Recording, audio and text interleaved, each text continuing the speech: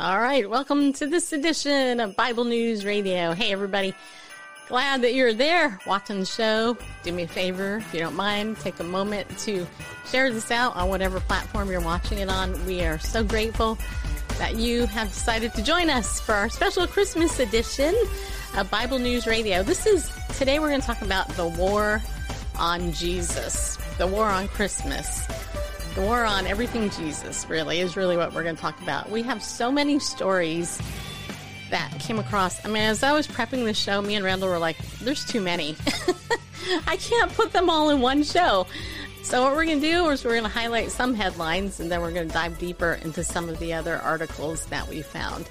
But first, I want to invite you to go over to our website, BibleNewsRadio.com, and join our email list. There you'll get a follow-up email about what we had on the show.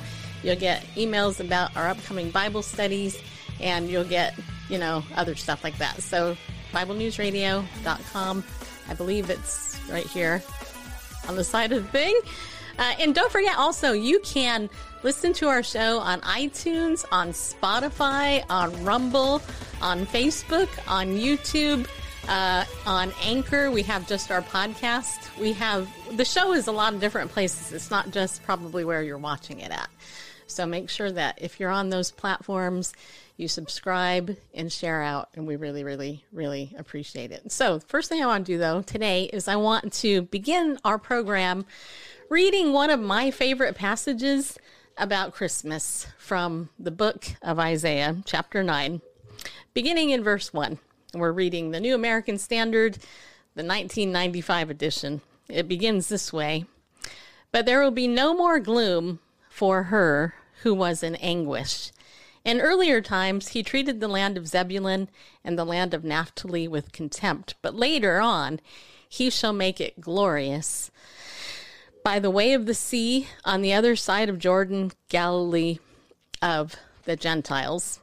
The people who walk in darkness will see a great light. Those who live in a dark land, the light will shine on them. You shall multiply the nation. You shall increase their gladness. They will be glad in your presence, as with the gladness of harvest, as men rejoice when they divide the spoil. For you shall break the yoke of their burden and the staff on their shoulders, the rod of their oppressor, as at the battle of Midian. For every boot of the booted warrior in the battle tumult and cloak rolled in blood will be for burning fuel for the fire. For a child will be born to us, a son will be given to us, and the government will rest on his shoulders. And his name will be called Wonderful Counselor, Mighty God, Eternal Father, Prince of Peace. There will be no end to the increase of his government or of peace on the throne of David and over his kingdom, to establish it and to uphold it with justice and righteousness from then on and forevermore. The zeal of the Lord of hosts will accomplish this." So I don't know how many of you actually take the time to read Isaiah 9:6 out of context. That's the "for unto us the child is born" verse. But you just heard it in its context. And I think in the context, it's actually way more powerful, especially when you add verse 7 to it. And especially when you think about today's day and age, when you consider that we are living in a culture of fear where everybody is scared that they're going to die of, COVID. And people are scared because the world is falling into a place where eventually it's going to fall into a world dictatorship, which will fall under an antichrist who will ultimately control the whole world. And they're not going to do this peacefully, by the way, just so you know. So this verse here in verse 7, it says, "There will be no end to the increase of his government or of peace on the throne of David and over his kingdom." is really, really profound. In fact, this morning I was reading in First Chronicles. I've been struggling through that book, just so you know.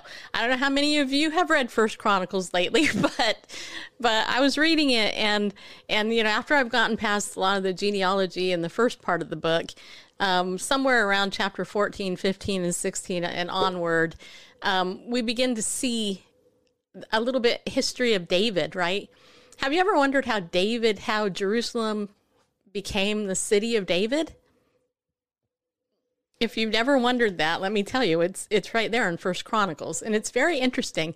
And what really struck me, actually, this morning as I read this, and this is just kind of free Bible trivia for you, is there was a reference to Jebus, Jebus, okay? Now, what's interesting about that is many haters of God today, in many different communities, whether it's atheist or whatever community, they will mock Jesus and they will call him Jebus, Jebus. They will do that, right? So I was reading this and that popped into my head when I read that. I was like, huh. But it's actually a short reference to the Jebusites, which is actually mentioned there. And what happened was David came in to Jerusalem, into that area, and he conquered the Jebusites. That's what he did. And then he put together this big army, which it goes into all this detail about how many people were with him. There was these 3, and then there was the 30, and then it just goes into this really fascinating information, really, about how the city of David became the city of David. And so I read that this morning. I was just like, that is so cool that even in the Bible, a mocking term that is still used today against Jesus, it actually is in the Bible, and I don't think these people know that, as an indicator of who the Jebusites were, who David came in and conquered in order to eventually have the city of David be established forever and ever and ever. And Jesus sits on the throne of David. And so without that, we wouldn't even have that. So it's just, it's so cool. It says in the rest of this verse, to establish it and to uphold it with justice and righteousness from then on and forevermore, the zeal of the Lord of hosts will accomplish this. So yeah, people are today, they're going to mock Christ. That's what it's all about. The prince of the power of the air, the devil, does not like Jesus, period. And he will do anything that he can to mock Jesus. And if you can get people to not even believe Jesus existed, then you're doing a good job. So it's interesting. One of the first stories I want to share with you is, I'm trying to find it because there's, oh yeah, here it is. This is on Christianity Today, and it's titled this. It's titled, "Most Americans and many Christians don't believe the Son of God existed before the manger." Now, I don't know about you, but that is so sad. I mean, that is so sad because unless you read the Old Testament, if you don't read the Old Testament, how would you know that? But anyway, let's look at this article. It's very interesting. It says here, there's widespread agreement around Christmas as a historical event, but people are confused about the Trinity per a recent survey. Christmas is a celebration of a real event, according to most Americans. Just don't expect them to know exactly why Jesus was born and came to Earth, which is so sad. A new study from Lifeway Research finds close to 3 in 4 Americans believe Jesus was born in Bethlehem, aka the city of David, more than 2,000 years ago. Even more, actually, is Bethlehem the city of David? Is that right? There's a Jerusalem. I think I just misspoke. But anyway. Yeah. Bethlehem is the city of David. And if you want to get a little technical, it's really in between. It's outside of Jerusalem. Yeah. Okay. But near. Well, anyway, Jesus was born in Bethlehem, which actually means house of bread. So the bread of life was born in the house of bread, which is not new to me or you. Okay. Anyway, more than 2,000 years ago. Even more say Jesus is the Son of God, the Father, but less than half believe Jesus existed prior to being born on that first Christmas. Most Americans consider Jesus' birth a historical fact, said Scott McConnell, executive director of Lifeway Research. It can be easy to only evaluate Jesus like you would any other historical figure, thinking about when he lived and what he did. However, the Bible also describes Jesus in a way that one must evaluate who you believe he was. From God the Father, but half as many believe he existed before his birth.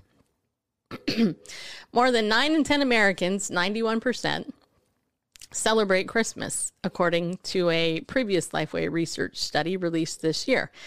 For most of those celebrating, Christmas is about a historical occurrence. More than 7 in 10, 72%, say that Jesus, Christians believe in, that's really poorly written there, was born in Bethlehem more than 2,000 years ago, including 49% who strongly agree. Few, 9%, disagree, while 18% aren't sure. And then there's a chart on my page, but I will scroll through that to get back down to this part. Most Americans, 80%, agree Jesus Christ is the Son of God, the Father, while 10% disagree and 10% are not sure. The average person isn't quite as sure about the Son of God's existence prior to Jesus' birth. Around 2 in 5, that's 41%, say God's Son existed before Jesus was born in Bethlehem. Close to 1 in 3 Americans, 32% disagree, and 28% say they're not sure. They don't know. The 2020 State of Theology study showed that 72% of Americans believe there's one true God in 3 persons, God the Father, God the Son, and God the Holy Spirit. Prophecies such as those in Isaiah 9, which I just read, reflect that the Messiah would be the wonderful counselor, mighty God, everlasting Father, and Prince of Peace. While these titles reflect the Trinity, some Americans do not connect the Jesus born in Bethlehem with the Messiah, who already existed as God now coming in the flesh. The religiously unaffiliated are least likely to agree with any of the statements surrounding Jesus' birth and identity. But some still believe, despite their stated disconnect from organized religion. Almost half, 48%, believe Jesus Christ is the Son of God the Father, and a third, 33%, say Jesus was really born in Bethlehem more than 2,000 years ago. Fewer, 15%, believe the Son of God existed before Jesus was born. So there's actually a very small percentage of people that actually believe the biblical truth here, if you look at that. Among Christians, those who attend church 4 times a month or more, that's once a week basically, are most likely to believe each of the statements about Jesus and his birth. 98% believe he is the Son of God the Father. 95% say he was born in Bethlehem 2,000 years ago. And 63% agree the Son of God existed before Jesus was born. It's still amazing to me how small that percentage is. Why Christmas? Americans aren't always sure what motivations Jesus ascribed to himself in his coming to earth. When given 7 options, 4 correct and 3 incorrect, for reasons the Bible records Jesus as saying why he came, only one choice garnered a small majority. Americans are more likely to choose a correct answer than the false ones. That's good. Yeah, I know, right? That's good. Half, 51%, say the Bible records Jesus as saying he came to give his life for many, which Jesus does say in Mark 10:45. Quote, "For even the Son of Man did not come to be served, but to serve and to give his life as a ransom for many." Around 3 in 10 Americans, 31%, rightly say Jesus came to give life in abundance. I have come so that they may have life and have it in abundance. John 10:10, that's in the Christian Standard Bible version. And testify to truth. I was born for this, and I have come into the world for this, to testify to the truth. John 18:37. Far fewer, 9%, believe the Bible records Jesus saying he came to bring division rather than peace, despite him making that claim in Luke 12:51, and that is right. He totally said that. Altogether, only 3% of Americans recognized all 4 options in the list that match biblical quotes from Jesus, and that's very sad. Fewer than 1 in 10 Americans falsely identified other reasons for Jesus' coming to earth. 9% believe Jesus said he came to be served, which contradicts Mark 10:45. 8% think he said he wanted to abolish the Old Testament law and prophets, which he never said. That's contradicted Matthew 5:17. 8% say Jesus came to condemn sinners, which is contradicted by John 3:17. Okay. Despite widespread belief that Jesus really came to earth as a baby, there's far less familiarity with why Jesus said he came, said McConnell. However, the majority of Americans believe Jesus came to give his life for many, which is reflected in the angel's words to Joseph in Matthew 1:21. She will give birth to a son, and you are to name him Jesus, because he will save his people from their sins. So there you go. Interesting research, kind of sad if you really think about it, especially when you consider that America religious foundation, primarily established through the Puritans, was biblical, and the Bible was taught in the schools, where now it's not. Now it's not taught in schools. Randall, you want to weigh in on any of that? Sure. Okay. We've been reading through the book of Mark and Daily Disciples, and I've been reading ahead just... Because you're an overachiever. I am. But... yeah, you are. A verse from chapter 12 really stood out to me yesterday. That's it. Yeah, yesterday morning I was reading chapter 12. And when Yeshua, Jesus, was speaking to the Sadducees, who were, of course, didn't believe in the resurrection, they gave him this... hypothetical with a woman and 7 brothers, and none of them raised up, children or had children by her, and whose wife she was to be. Anyway, they're just trying to, poke holes in the idea of resurrection. Jesus said to them, "Is this not why you go astray or err, depending on your translation?" But basically, you're mistaken, not just that you're mistaken, but that you stray away, you err, you're not on the right path, basically. You're not following through. Is this not why you go astray? Because you do not know the scriptures nor the power of God. And those two, I think, are essential and explain every form of either heresy or just biblical, illiteracy, like we see here. The people not recognizing, one, they don't know the scriptures. All right. And some that do know the scriptures don't know the power of God. And although in the case of this story, it's simply not knowing the scriptures. Of so many identified the 3, wrong, untruthful statements that are found in scripture and attributing them to the Lord. As far as his pre-existence, to look at his own self-witness, before Abraham was, I am.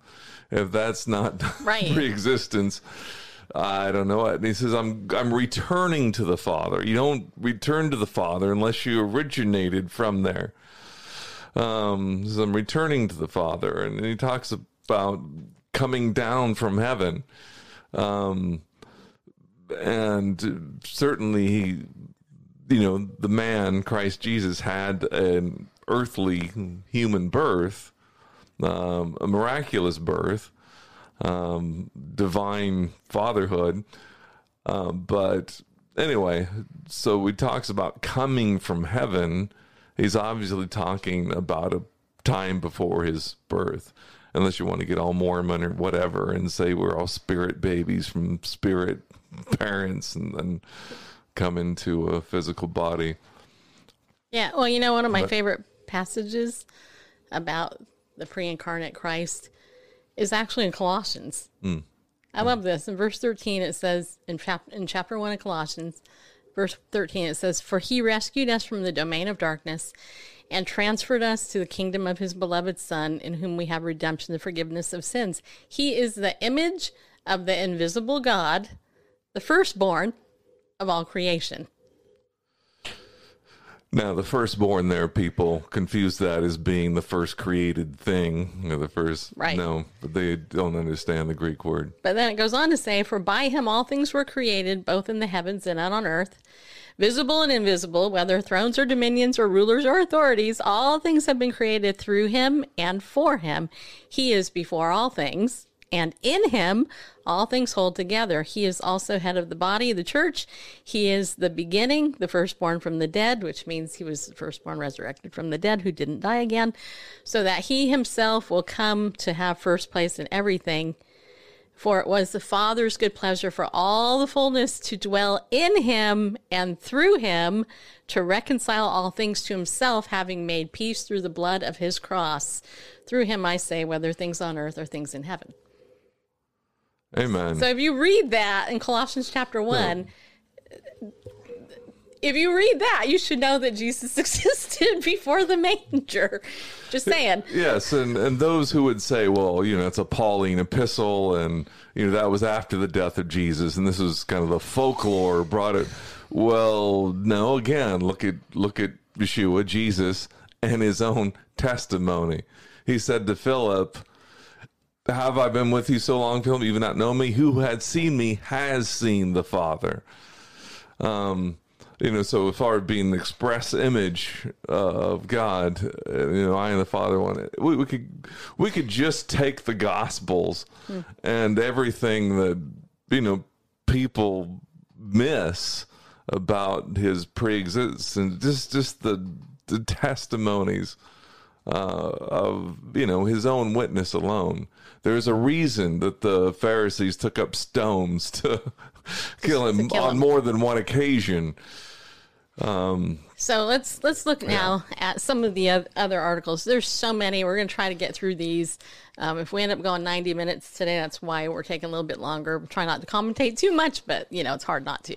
So how many of you have gotten your vaccine so far? Okay. How many of you have been told that Jesus would get the vaccine, so you should get it? Okay. So probably a lot of you have heard that.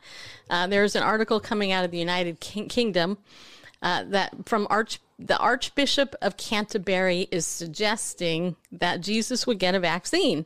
And he says basically getting the jab is not about me and my rights to choose. It's about how I love my neighbor.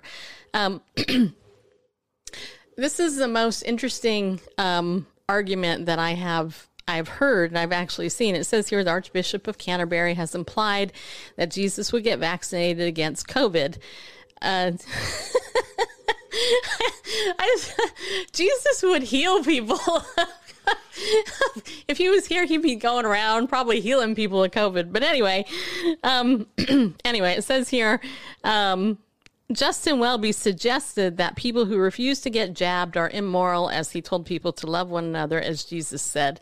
Immoral. Asked by ITV News if being vaccinated is a moral issue, the Archbishop said, "I'm going to step out on thin ice here and say, yes, I think it is. A lot of people won't like that, but I think it is because it's not about me and my rights." Now, obviously, there are some people who, for health reasons, can't be vaccinated. Different question.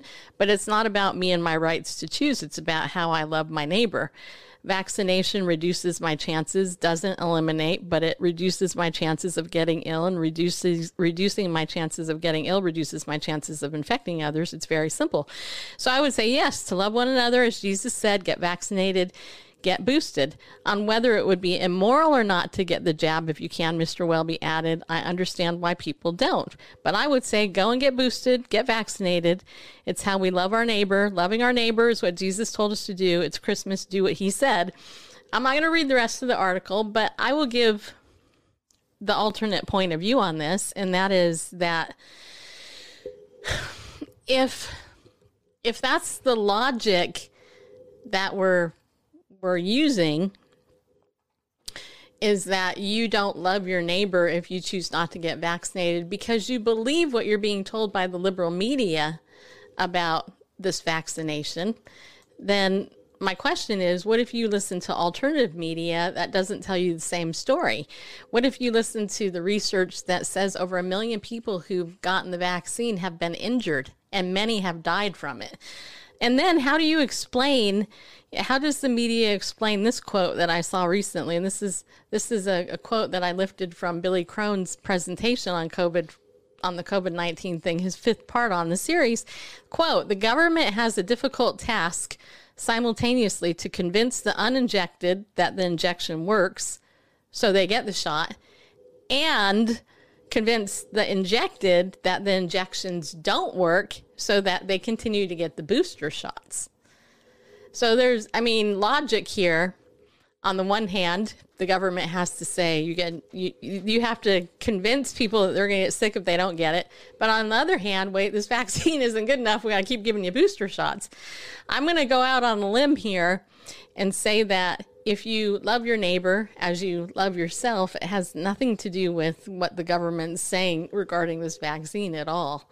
It has everything to do with pointing people to Christ and who he is so that you have eternal salvation, which is only found through Christ. I don't know, Randall, do you want to say something else? Yeah, just real quick. I mean, it's one thing if you want to argue the science and the merits of vaccination for unvaccinated. And, I respect the well-informed decisions of every person, whether they go for it or they don't. But to bring Jesus into it and make this it's a stretch to make it a moral issue, sort of, somewhat of a stretch, but depending upon the motives of those in charge, it is a moral issue. But to bring Jesus into, well, Jesus would, Jesus did not, the reason he came, was to give his life a ransom for many, not to show himself an example of a good citizen, not to show, Jesus was anything but a good citizen. Right. He didn't come as an example of how to, walk the line and, well, the real law of God. Yes. He gave the example of that, the spirit of the law and the letter of the law, really, not Pharisaical Judaism. Anyway, but I just think it's really, talk about going out on thin ice, not calling it a moral issue. Stepping out on thin ice is bringing Jesus into it and said he would be vaccinated. The great physician who went around healing people. Yeah. That he would, the Lord of heaven and earth, the wind and the sea obey him. He would get a would get a vaccine. I don't think so. And this is just, kind of a little thumbnail, quick overview of what I kind of believe. If you're new to the show, and I know I have some new people watching, so hi. You might go, uh-oh, what is she going to say now? Well, just hear me out, okay? Hear me out. If you're new to the show, you don't know who we are. Then we're so happy that you're here, and there's part of me that's like, we're so sorry you found us, but but you did. And so I will give you an alternate point of view about what I think is going on with the vaccine. Okay, so, and this is just the thumbnail because I could really go on forever about this. Pastor Billy Crone is a very highly respected pastor in the Nevada area, okay? He came out of the New Age movement. The man has a gift. He has a massive gift of being able to take the news, analyze it from a biblical and prophetic perspective. Before I heard of Billy, and I've actually met him and interviewed him at a prophecy conference a couple years ago. So I've actually met him in person. I've talked to him. I consider him a friend. Before I met him, though, it took me years to kind of get my mind wrapped around the big picture of the enemy's plans for the destruction of humanity. Okay, just to put it bluntly, right? We look at Scripture, we can read the Bible, and we can see what God's plan is to redeem humanity. But in the Word of God, if you read the whole thing, there's actually a plan outlined by the devil to destroy humanity. It begins with the very first prophecy of Christ coming to crush the serpent.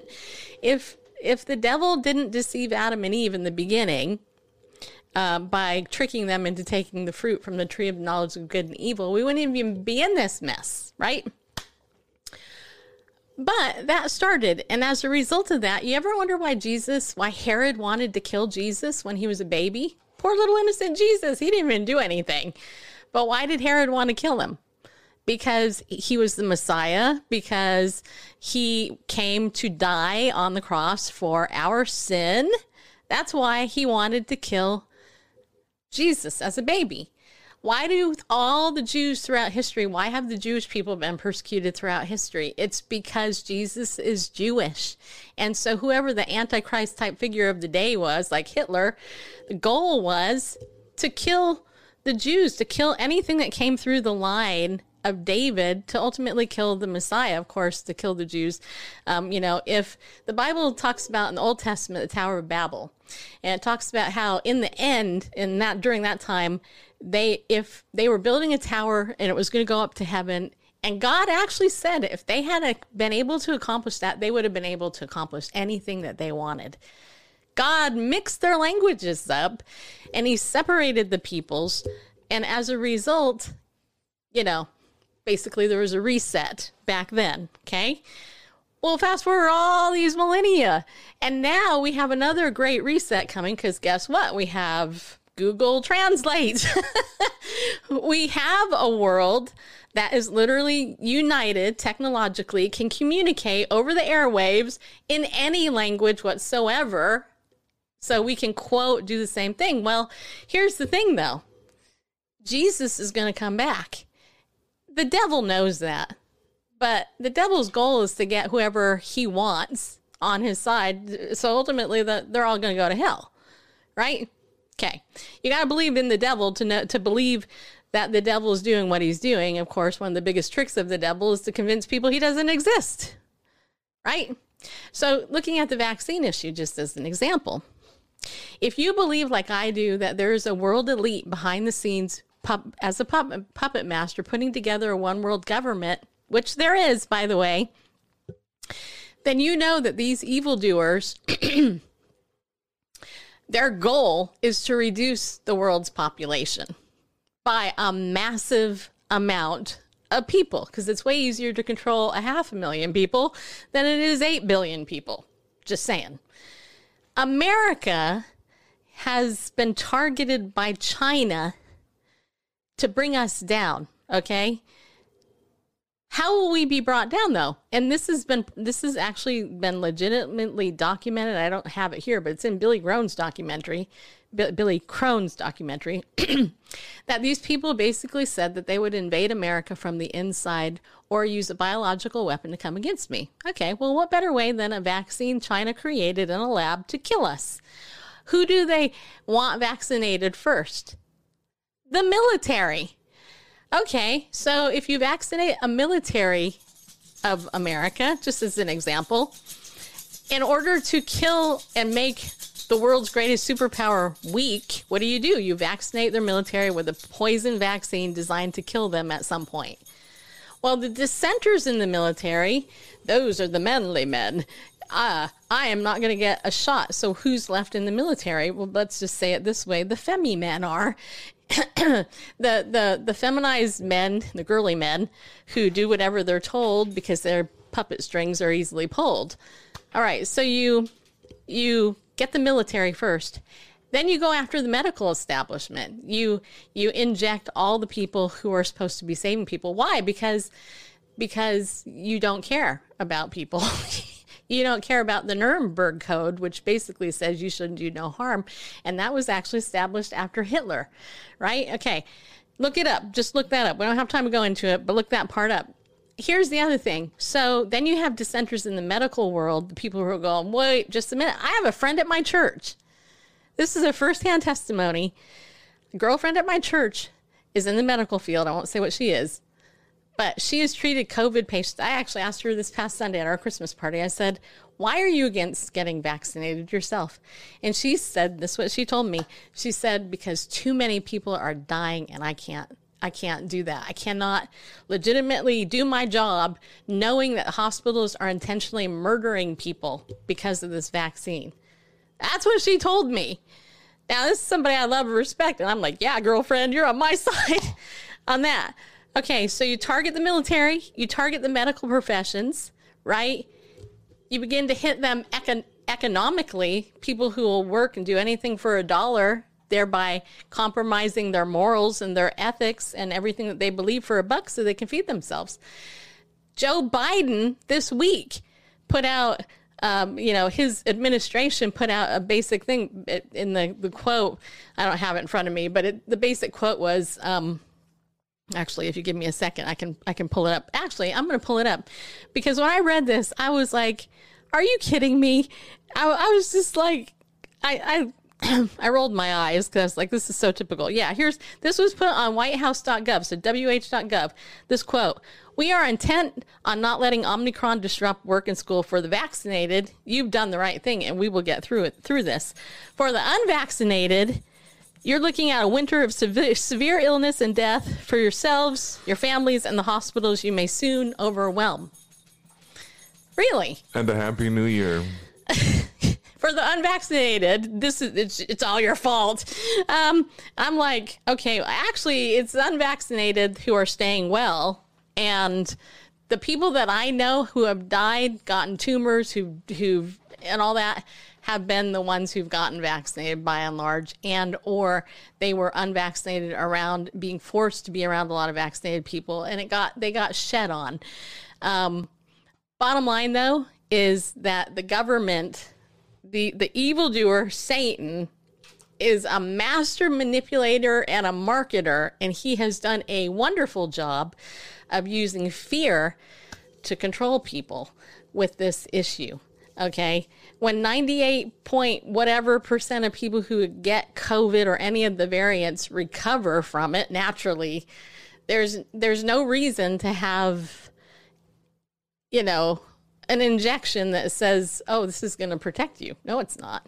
It's going to do more harm to you than good. But what a great way to bring down a very strong, wealthy population. And here's the other part. The other part is you go after people's guns. And this is why China will not come in and invade us directly, is because we're an armed population. What we have to look at is Australia. If you look at Australia and what's going on in Australia, Australia used to be an armed population too, but they actually had their government come in and do a strong arm disarming people over there not too long ago. And which is why now people, the unvaccinated in Australia, are going into concentration camps. I mean, COVID camps. Our job here is to be smart, to be a son of Issachar, to know what's going on, to be able to discern the times in which we're living.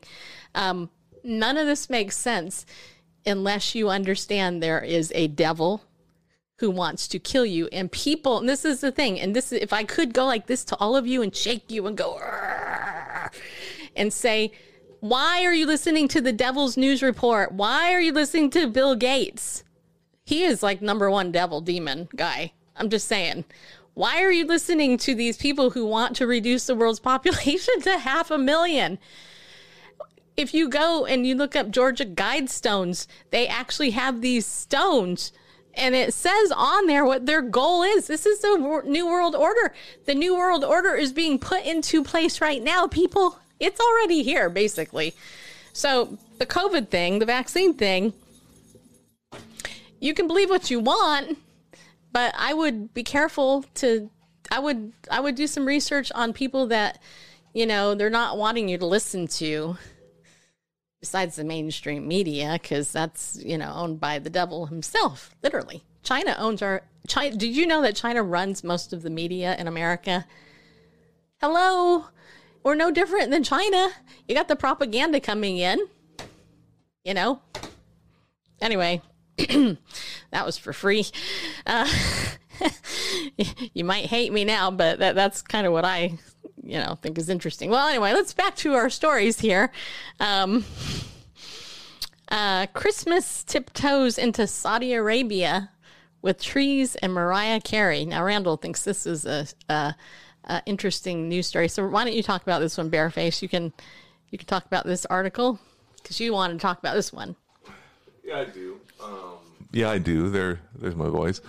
Now this is interesting because Saudi Arabia. I've known people that have worked there. Non-citizens that have gone to work there. And years ago, you couldn't bring a personal Bible into the country. I mean, you lug research, and that was not allowed. There would be no trace of Christianity. Even you can bring anything in. And that's been relaxed where you could bring your Bible in, but don't you dare take it out of your hotel room or wherever you're staying. You can get in big trouble. And I've over the years known people who've worked there anyway. So Saudi Arabia has been non-favorable to anything Christian for a while. So this article on Bloomberg, of all places, Christmas tiptoes in Saudi Arabia with trees and Mariah Carey. Won't read the whole article, but just give you the first few paragraphs to get a taste of it.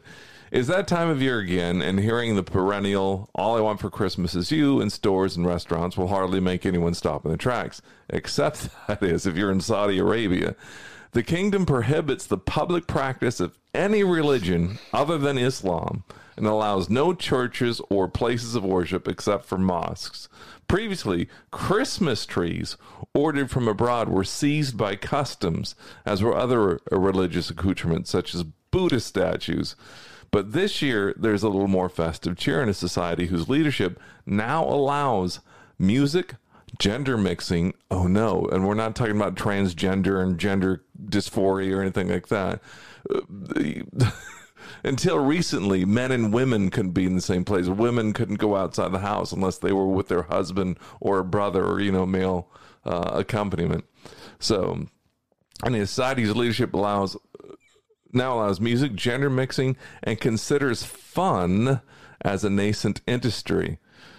And this is a photo here from Christmas trees for sale at a toy store in Riyadh on December 21st. Anyway, on the streets of Riyadh, there is nothing that explicitly screams Christmas, unlike in Dubai.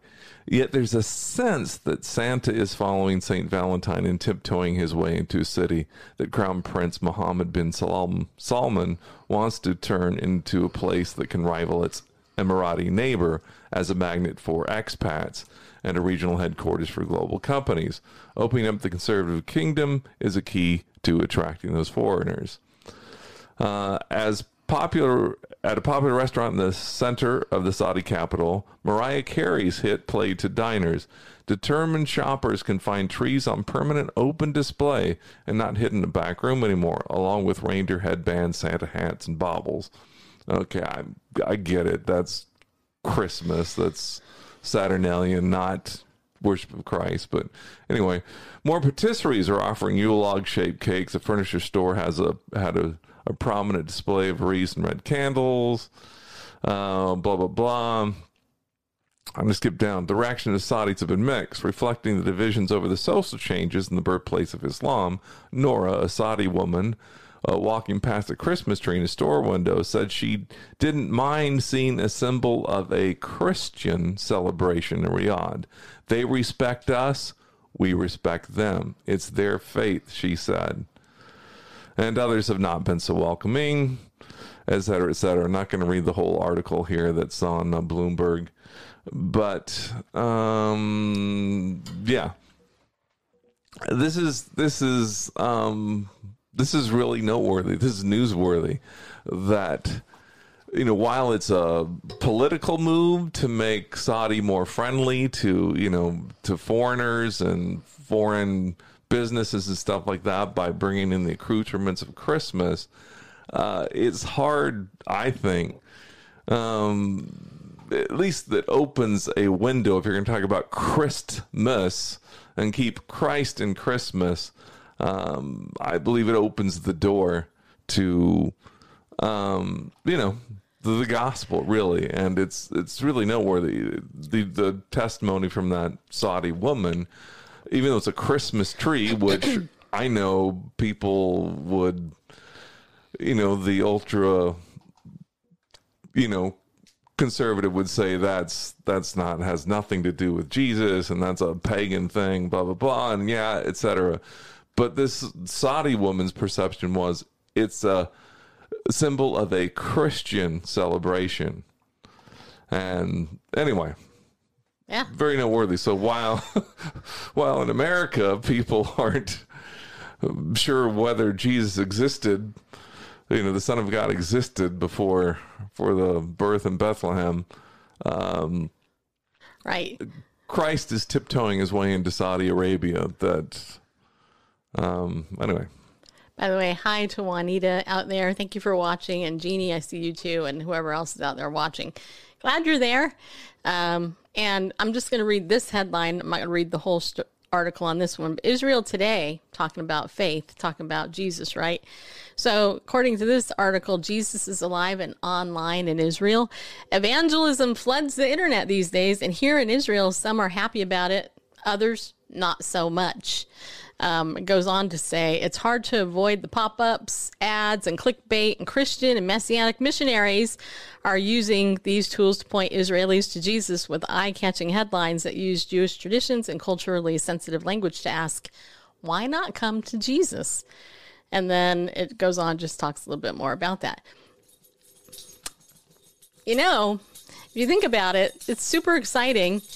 Things are being banned all over the place, but the Messianic believers, that's a Jewish person that sees Jesus as their Messiah. And in order to understand that, you have to understand the Bible, right? Jesus came to the Jews first, and then to the Greeks. That would be the rest of us. Okay. But the religious leaders of the day, when Jesus was there, they rejected him as their Messiah, even though he had predicted who he was coming in the Old Testament. They only had the Old Testament. They were waiting for their Messiah. But when Jesus shows up on the scene, not in the way that they expected, they rejected him. All right.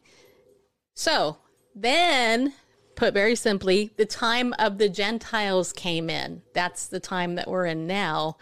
And this was basically the time where God said, okay, we're going to go take this gospel that we first sent it to the Jews who rejected it, and we're going to send it to the Gentiles. That's why Peter and Paul and all these guys were that's why their missions are actually laid out in the Bible, in Galatians and other books. They gave specific rules for who they were to go share the message to. Well, long story short, the time of the Gentiles comes in. The whole world gets to hear the gospel of Jesus. And near the end of the times of the Gentiles, which we are in now, God is calling his people back to Israel. 1948, May 1948, Israel was born again. It was reestablished as a nation. It came poof. It literally was born in a day. In part, thanks to, I think it was Roosevelt, who decided to stay and step up and say, okay, Israel has a right to exist. Long story short, now Messianic people, Jewish believers are saying, oh my gosh, this Jesus guy, he was the Messiah. He really was. And so I'm going to accept him as the Messiah that was supposed to come. You know that most Jewish synagogues, Isaiah 53 is never read. If you read Isaiah 53, it's perfect description of the crucifixion of Christ because that's what it is. It's the description of that. Anyway, long story short, many Jews have come to Jesus now. Jews for Jesus is very popular. But there are still people in the Jews who don't want to accept Jesus as their Messiah, and they're the ones who are having a fit in Israel because there's so many born-again believers in Israel now that it's kind of hard to stop it. They know Jesus is coming back, right? And the big argument has been, is Jesus coming the first time? Or is the Messiah coming the first time? Or is he coming back the second time? Well, born-again Messianic believers know it's the second time. When he comes back again the second time, it's going to be this time that we get to see it. They missed his first coming. But there are still many Orthodox who believe he hasn't come yet. But they're going to be a little bit surprised on that. Okay. Go. Randall wants to say something. Go for it. I was hoping we could read maybe 6 verses from Romans chapter 11. Go for it. All right. This is our show. We can do what we want. Nobody can boss us around. All right. I'll take this shot. Okay. Romans chapter 11, beginning at verse 11. I say then, they did not stumble so as to fall, did they? May it never be. But by their transgression, salvation has come to the Gentiles to make them jealous. Them would be the Israelites. Now, if their transgression is riches for the world and their failure is riches for the Gentiles, how much more will their fulfillment be? But I am speaking to you who are Gentiles, inasmuch that as I am an apostle of Gentiles, I magnify my ministry. Somehow I might move to jealousy my fellow countrymen and save some of them. For if the rejection is the reconciliation of the world, what will their acceptance be but life from the dead? If the first piece of the dough is holy, the lump is also. And if the root is holy, the branches are too. I'm going to take another view here. But if some of the branches were broken off, and you, being a wild olive, were grafted in among them, and became partaker with them of the rich root of the olive tree, do not be arrogant toward the branches. But if you are arrogant, remember that it is not you who supports the root, but the root supports you. You will then say, branches were broken off that I might be grafted in. Quite right. They were broken off for their unbelief, but you stand by your faith. Do not be conceited, but fear. For if God did not spare the natural branches, he will not spare you either. Behold the kindness and severity of God to those who fell, severity, but to you God's kindness. If you continue in his kindness, otherwise you also will be cut off. The whole thing there is that the first century rejection by the Jewish leadership, of course not by Jews in general, the 12 apostles are all Jewish, and the 70 disciples, all that. I mean, they were accepted Yeshua as Messiah. But, of a national leadership rejecting him, it resulted in the gospel, as you said, going to the Gentiles for the benefit of the world. And as Paul says, if their rejection led to the blessing of this world, what do you think their acceptance of Messiah will bring? And it's exciting times. The Yeshua is alive and well. And by the way, online in Israel and us two hosts have Jewishness in us. Yes, we do. And what's funny is we didn't even know that when we got married, and we didn't even know we were both part Jewish. But yes, we are. Yeah, we are. So, but yeah, don't hate us. I mean, if you do, it's natural to hate Jewish people. But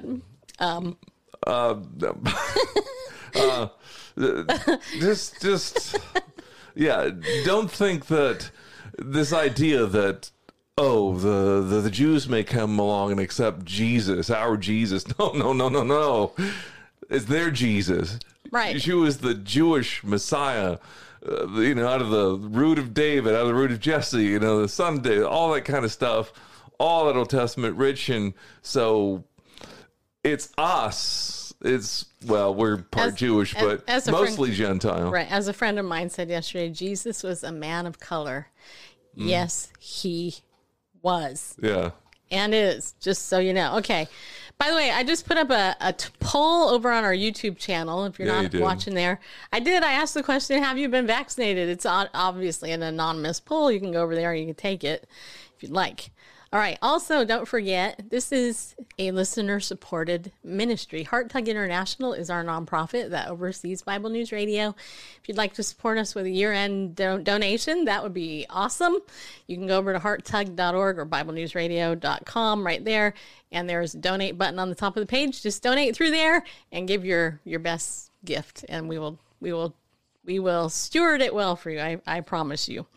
All right. Also, I want to let you know, did you hear this story about, where did it go? There it is. Germany Bible Museum puts on play presenting Jesus as transgender weeks before Christmas. And Franklin Graham, who I am no fan of, as you all know, I actually agree with him on this particular point.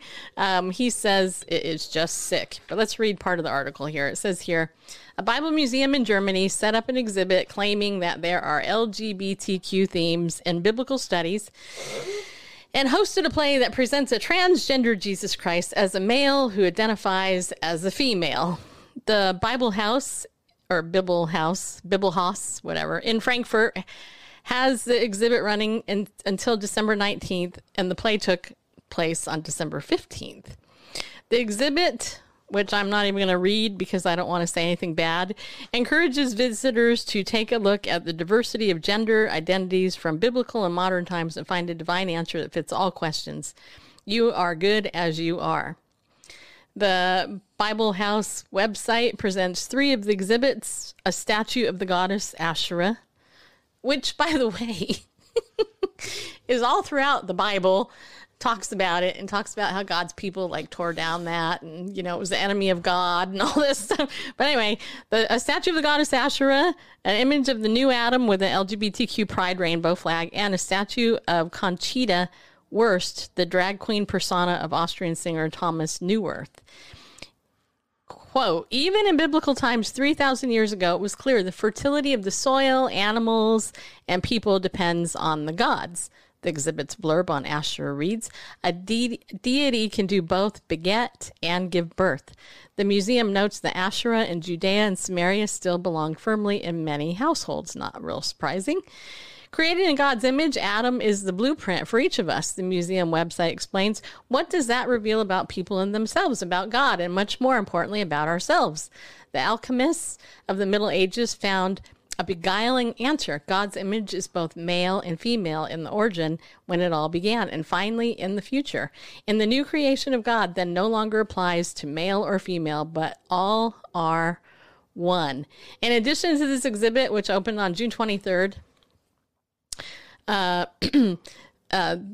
the Bible House hosted the play The Gospel According to Jesus, Queen of Heaven, written by the English transgender author Joe Clifford. On December 15th, the play was performed in German for the first time. First performed in Glasgow in 2009, the Queen of Heaven play involves biblical stories being reimagined by a transgender Jesus. Clifford, who identifies as a trans woman, explained the origin of the play in 2019 in a 2019 interview. I had been brought up as a Christian and taught that when you're unsure of what to do, you should try to think, what would Jesus do? I thought, well, what would Jesus do if Jesus came back to earth now and was me, a trans woman? What would she do and what would she say? That was the origin of the play, Clifford said. And then Franklin Graham, president of Samaritan's Purse and the Billy Graham Evangelistic Association, slammed the exhibit and the play in a statement to Fox News on Wednesday. He said, the idea that there's an LGBTQ theme in the Bible is a lie. Graham, son of the late global evangelist Billy Graham, said, when homosexuality is mentioned in the Bible, it is sin, rebellion against God, and associated with his judgment. I agree with Franklin on that.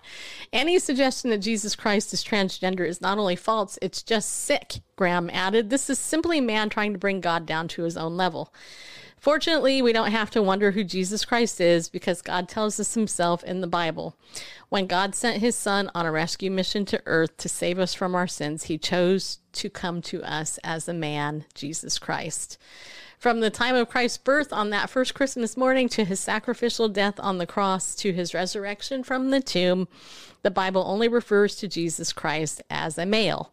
Graham said, the Bible has many names for Jesus, including Son of God, Son of Man, Prince of Peace, King of Kings, and the Bridegroom of the Church. The Bible doesn't leave any confusion or uncertainty over how God has revealed himself to us. The evangelist concluded, this is why any effort to describe Jesus Christ as transgender must be condemned as a profane perversion of the scriptures. And even more importantly, I can't say it's like even more importantly, the thing that's sad to me about that is that this poor person, this poor man who believes he's a girl, doesn't want to accept the God-given body that God created him to be. And rather than get some psychological help from godly people that can help him out, he has been encouraged by the culture and the society to embrace the lie that he's really a woman and embrace mutilating his body to trans, quote, gender, to change his gender as a woman. Satan has done a great job. That self-deception is amazing. And the Bible over and over and over again, all throughout the New Testament especially, it actually says, do not deceive yourselves. Be careful. Do not deceive yourselves. Our hearts are desperately wicked, and deceitful. Okay, that's what Jeremiah says.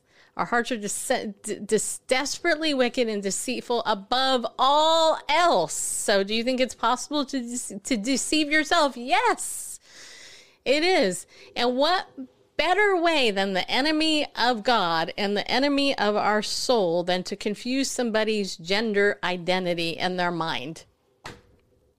You know, and here's the thing that was really heartbreaking to me is that there are people who have embraced the lies from the enemy regarding their gender and their sexuality because they've been encouraged to by the psychology world, by culture, and unfortunately, even some in the church. And yet, the very image of God is what we were all created. We were all created in his image, you know, male and female, period. He created them both. Yes, there are abnormalities sometimes with gender, with biological parts, but that doesn't address the mind. You know, the Bible talks about to be continually transformed by the renewing of your mind in Romans chapter 12:2. It says not to be conformed to this world.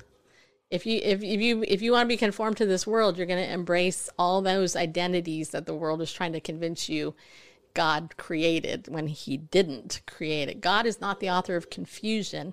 And I've never met one person in that community who has been at peace, but who has been confused and unsettled because of it. And it's sad because God didn't come to confuse us. He came to set us free and to give us peace. He is the Prince of Peace. So that's sad. And it's a mockery of God, and Jesus knows, you know. Now, wouldn't it be Christmas time, however, if there weren't some nativities being stolen? It's a thing. According to Fox News 35 it's a tradition. In Orlando, there's an article titled "Baby Jesus Statue Stolen, Christmas Display Damaged in Ovidio," or however you say that. I don't know. If it's Spanish origin, I would say Oviedo. But okay. But who knows how locals pronounce it. Well, anyway, this story says somebody took baby Jesus statue from 2 homes in Seminole County and destroyed another Christmas display at a 3rd home. So, yeah. So that's just, you know, we're not going to read the whole article, but, you know, that's happening.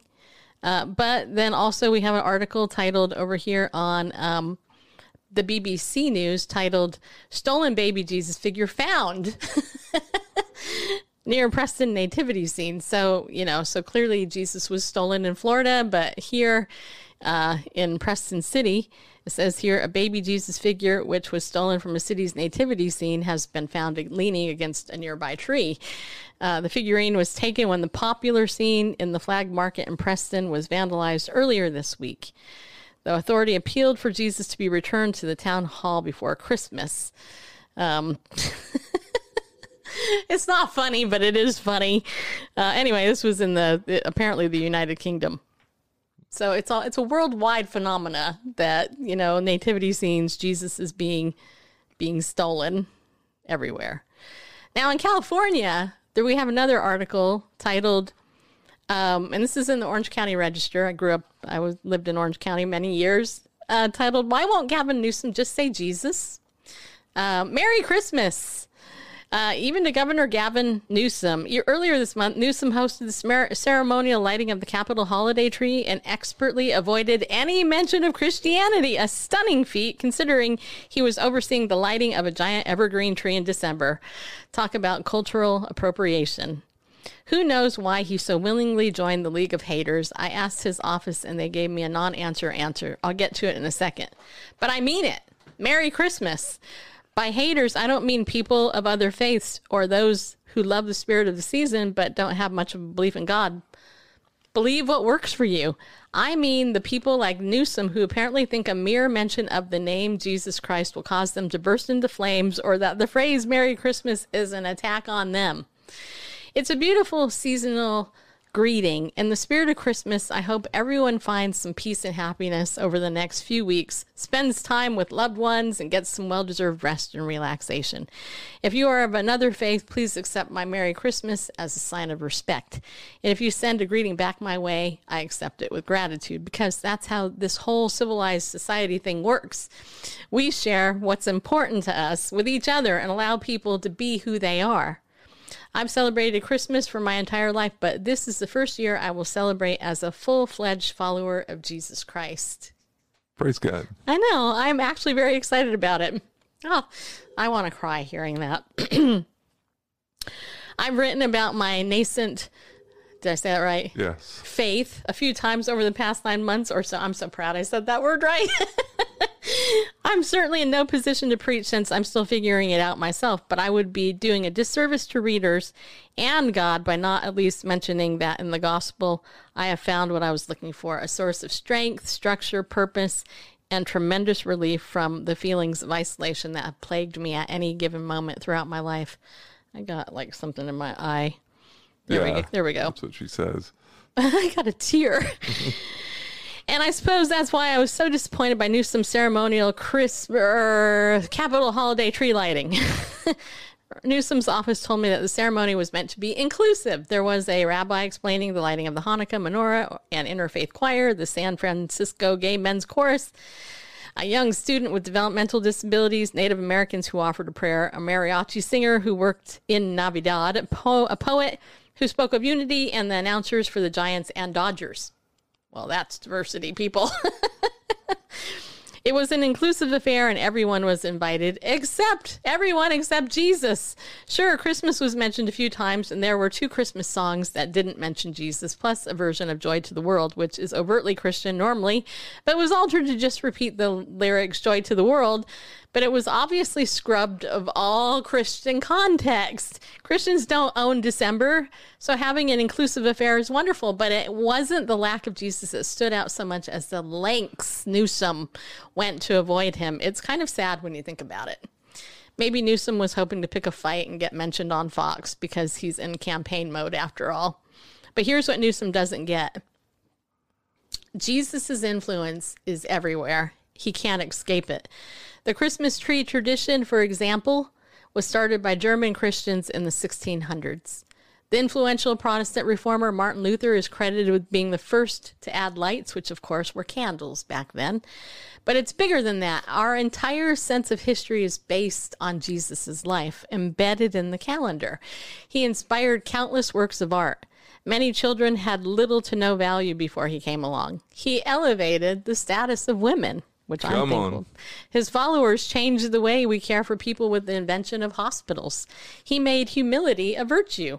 He is a uniter. Billions of people in the world are his followers, and billions more have followed him throughout time. Followers like Mother Teresa and Reverend Martin Luther King Jr. are held up as some of the best humanity has to offer. He is the single most influential person who ever lived, even to those who don't believe in him. And those are just historical facts. That doesn't mean any of his followers have acted poorly. Some of the worst atrocities throughout history have been committed purportedly in his name, but that's not his fault. Approximately half the state identifies as Christian. That's referring to California, by the way. That isn't an attack on anyone else's beliefs, just as the existence of people with different beliefs isn't an attack on mine. Newsom is right that this is a season of inclusion, but inclusion is about giving everyone a voice and opening ourselves up to different ideas and cultures and customs. Even if we sometimes find those things challenging, inclusion is not about scrubbing away our differences. In the spirit of unity, in the spirit of love, I again wish everyone a Merry Christmas, says Matt Fleming, who is a member of the Southern California News Group editorial board. And you can follow him at Fleming Words on Twitter, which I am going to do, actually. I'm going to tweet Matt after the show, and I'm going to say, Merry Christmas. Thank you for the article I just shared on Bible News Radio. Welcome to the family. Mm-hmm. Amen. So, there you go. See, that's what it's about. Yeah, I cry. Okay, I'm crying. I admit it. But that's what it's about. Because when somebody comes to Jesus and receives who he is, he becomes a child of God. And all of the hooey that they believe, all of a sudden there's this thing. These scales have been dropped off their eyes, and they can see clearly. Like waking up from the longest dream. Yeah. That is so cool to me. And that's why I don't get mad at unbelievers, because they don't know. They can't see. But that's why we have the greatest, opportunity in the world to share Christ, because of that. So let's see here. Okay. Letter to the editor. We're almost done. We got like a couple more stories left. I'm not going to read all of them in their things. But this letter to the editor is titled America's Distancing Itself from Jesus Christ. So the very fact that somebody came to Christ is awesome. Starts out, America is no longer a Christian nation. Vladimir Putin said that. You know, that guy, the dictator in Russia, formerly the USSR, that guy. It says here, addressing a student panel in Russia, Americans should be alarmed that one of our foremost adversaries made this observation. This image, contrary to our history, is how the world now sees us. Just let that sink in, okay? All right. Next story. I read that one. Did you guys hear about the gold ring with Jesus' symbol among treasure trove that has been what? Okay, done with that story. That went fast. Well, I don't want to read. I can't read everything. You can just read the headline. So there's a gold ring with Jesus' symbol among treasure trove found in ancient shipwreck off of Israel. Now, this is kind of cool. And I will tweet these out. I'll tweet these stories out if you care. I have a Bible News Radio Twitter account that you could follow.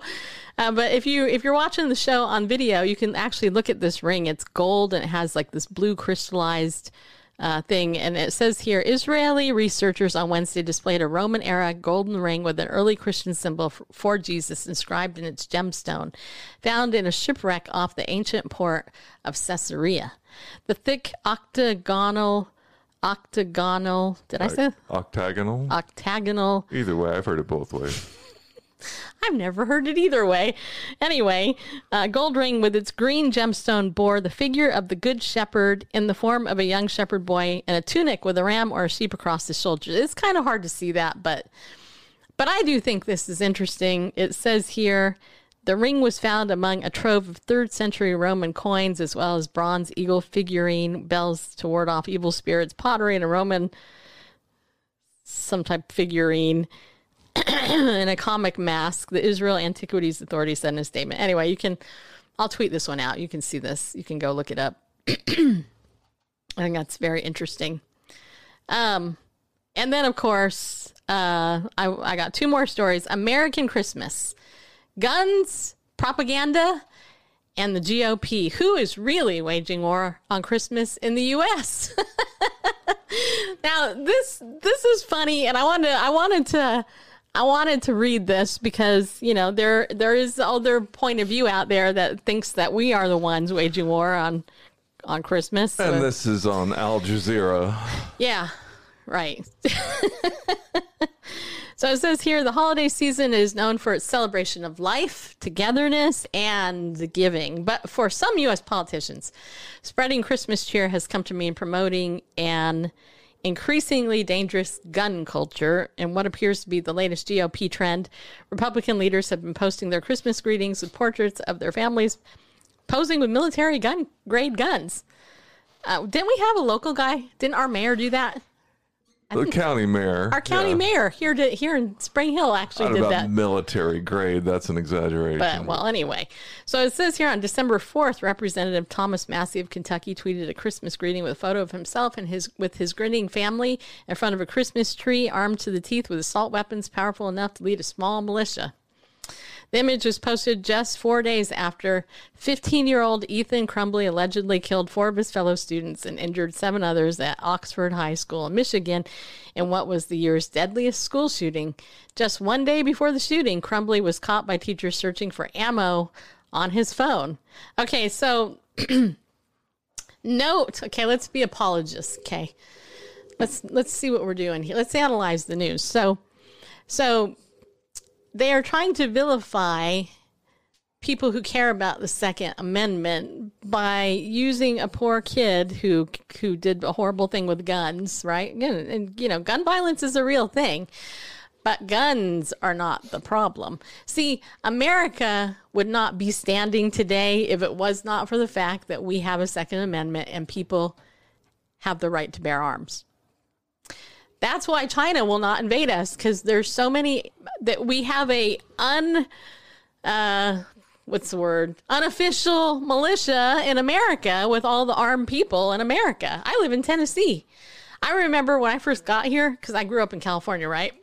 Get to Tennessee, we were at a pizza place, and I was sitting at the bar. Yeah, at the bar, not drinking, but at the bar, the counter, sitting at the counter. And this guy walks up, he sits down, and we start talking. I'm talking to him and everything, and just talking about how it's cool to be in Tennessee, blah blah, etc. And I look down and I note that he has a gun on him. Something you do not see in California, by the way. I thought, oh, cool. I pointed it out. I was like, oh, that's cool. Well, I found out later the guy was a cop. Okay. But I have girlfriends that have guns in their car. They carry them on their ankle. I know more people who have guns than I know that don't have guns. So guns don't kill people. People kill people. This is where the argument is so dumb from the left. It's like, well, guns kill people. Well, you know what? There's a lot of car accidents in the world too, and people get killed in car accidents. So let's just ban a car. Cigarettes kill people too. We need to ban cigarettes. The vaccine is killing tons of people. Why don't we just ban the vaccine? Just saying. It's stupid logic, right? Because they don't go to the heart of the issue, which is the heart. That is the issue. And for these children, who have been killing people since Columbine, by the way, it has gone rapidly up, My question as a middle-aged woman is, what happened to that kid? Where are his parents? What is, and here's the other question I ask. How much time has he spent on video games that have guns? And why is he living in a world with video games that are teaching people to kill you? I mean, there's so much more to it than this, but the propaganda here posted on Al Jazeera is very interesting. I just thought I'd throw that out so you can see that. All right, last story. And I don't know if this is the best or not, the best for last, but last story is, did Jesus experience trauma? Experts say yes, to which, can we all say collective duh? Duh. I don't think you have to be an expert. Right. But this is interesting. This is an interesting story, and I have to say the reason I brought this up is because I have a friend that is an expert in trauma.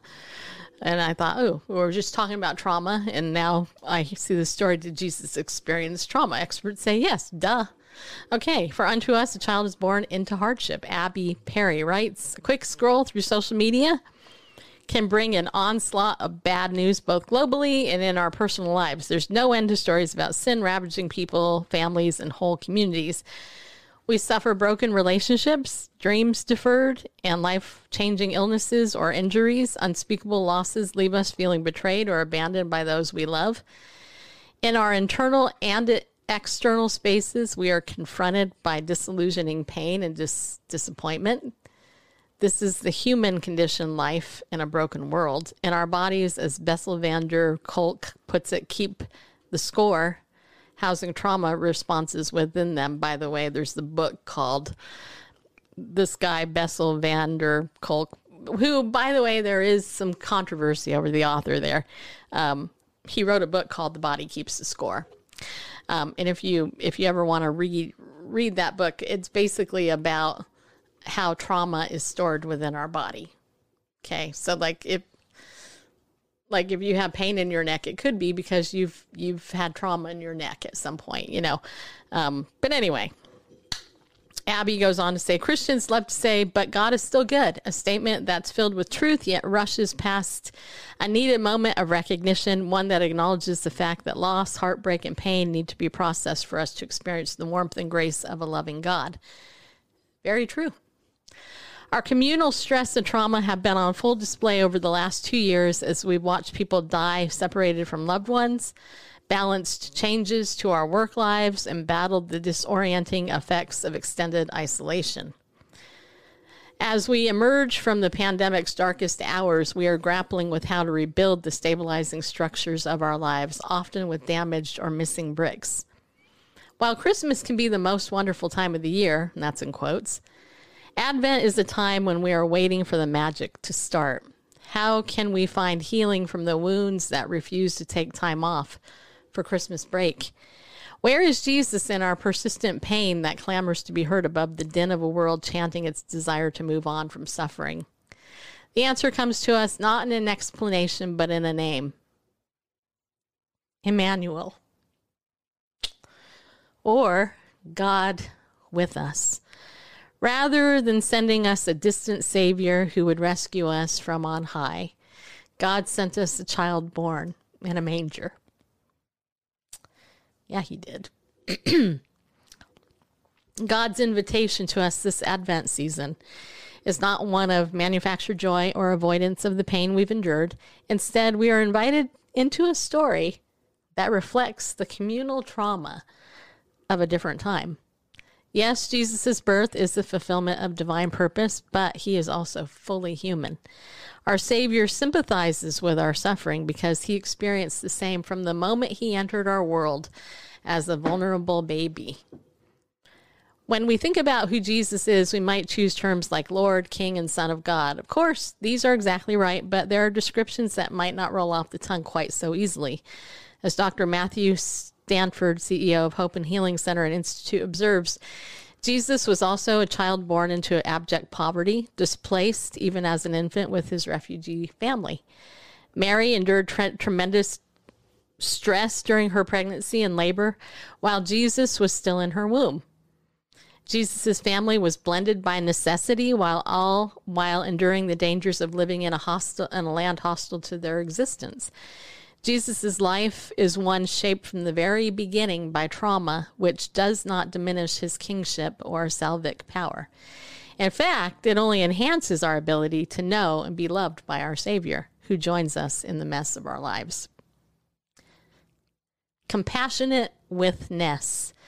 The fascinating science of trauma teaches us that our responses can be both mental and physical. In fact, we cannot separate the two. As we learn more about Jesus' life, we know he was an outcast.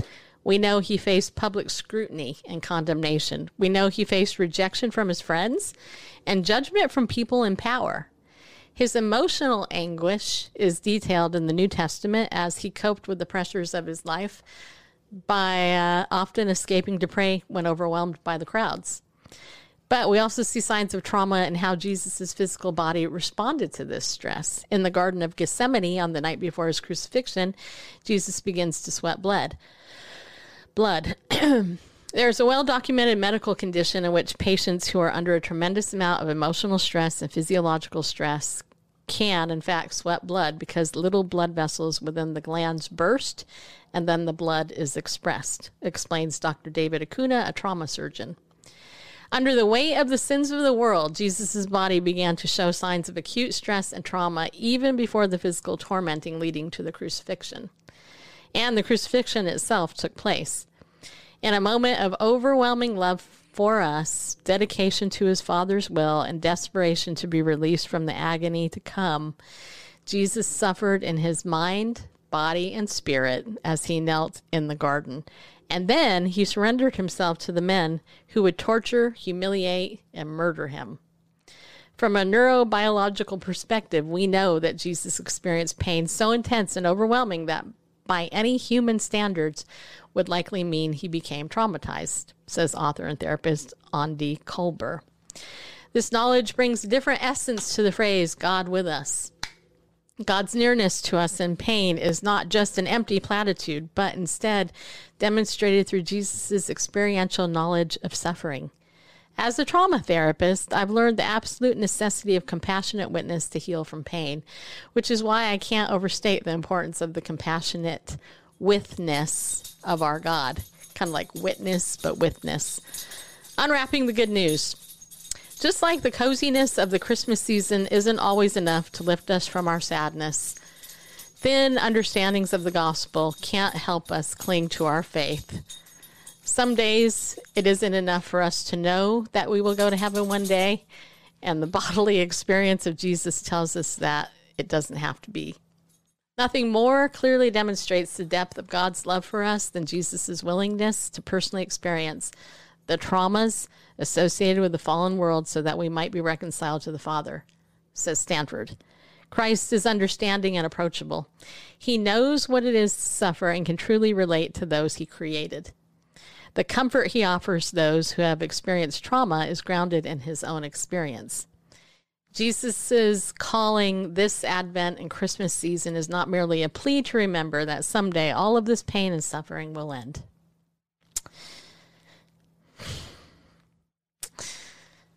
True. The true gift of Jesus' birth, life, death, and resurrection is layered deep with the hope that we are not alone and the pain will not last forever. Jesus is with us today. He was with us yesterday, walking on a broken earth and suffering its tremendous cruelties just as we do. And yes, he will be with us when the pain of the past can no longer harm us and its memory can only unite us with the one who bears his scars, our scars, in eternity. In the weeks to come, you may see an ad on your television screen that tells the story of a Savior who is not against us but for us. Seeking to reintroduce Jesus, the, quote, He Gets Us campaign shares Jesus' message of love with the world. Through imagery, the written word, and conversation, the He Gets Us campaign tells the lonely, the anxious, the heartbroken, and the lost about the Jesus who knows exactly how they feel and desires never to leave them alone in it. Churches can get involved by signing up through Gloo, Gloo, to get connected to people who reach out for prayer or conversation during the Christmas season. No matter the pain, Jesus gets it. May this Advent and Christmas season be a time when many come to know the one who did not shy away from suffering, but entered into it so that we might know the wonders of his love. Isn't that beautiful? That was a beautiful Indeed. article, I think. And that is where we will end this episode of Bible News Radio. Because I want you to know that Randall and I wish you a Merry Christmas. We wish you an opportunity and a desire to fall more in love with the baby boy that is to be worshiped and adored, but realize that that baby boy died for your sin because he loves you. And then he conquered death, and he overcame death by rising from the dead. And then he ascended to the heavens, and he is going to be coming back soon. And/or we will be caught up together with him in the air, we'll be raptured, or we will die a physical death ourselves first and be reunited with him that way. If you're somebody who doesn't know Jesus as the God that he is, who loves you more than you can ever know, let me encourage you to open up the Gospel of John in the Bible. You can Google it. You can go to bible.cc and look up John and begin reading the Bible. Just begin reading the Bible. The Bible will tell you, it will show you who Christ is. Just pray and ask him to reveal himself. And if you do, in John chapter 1, verse 12, the Bible says, to as many as received him, to them he gave the right to become children of God. And that's what he wants you to be, his child. For unto us a child is born. Interesting that God would give us a child so that we could become his children.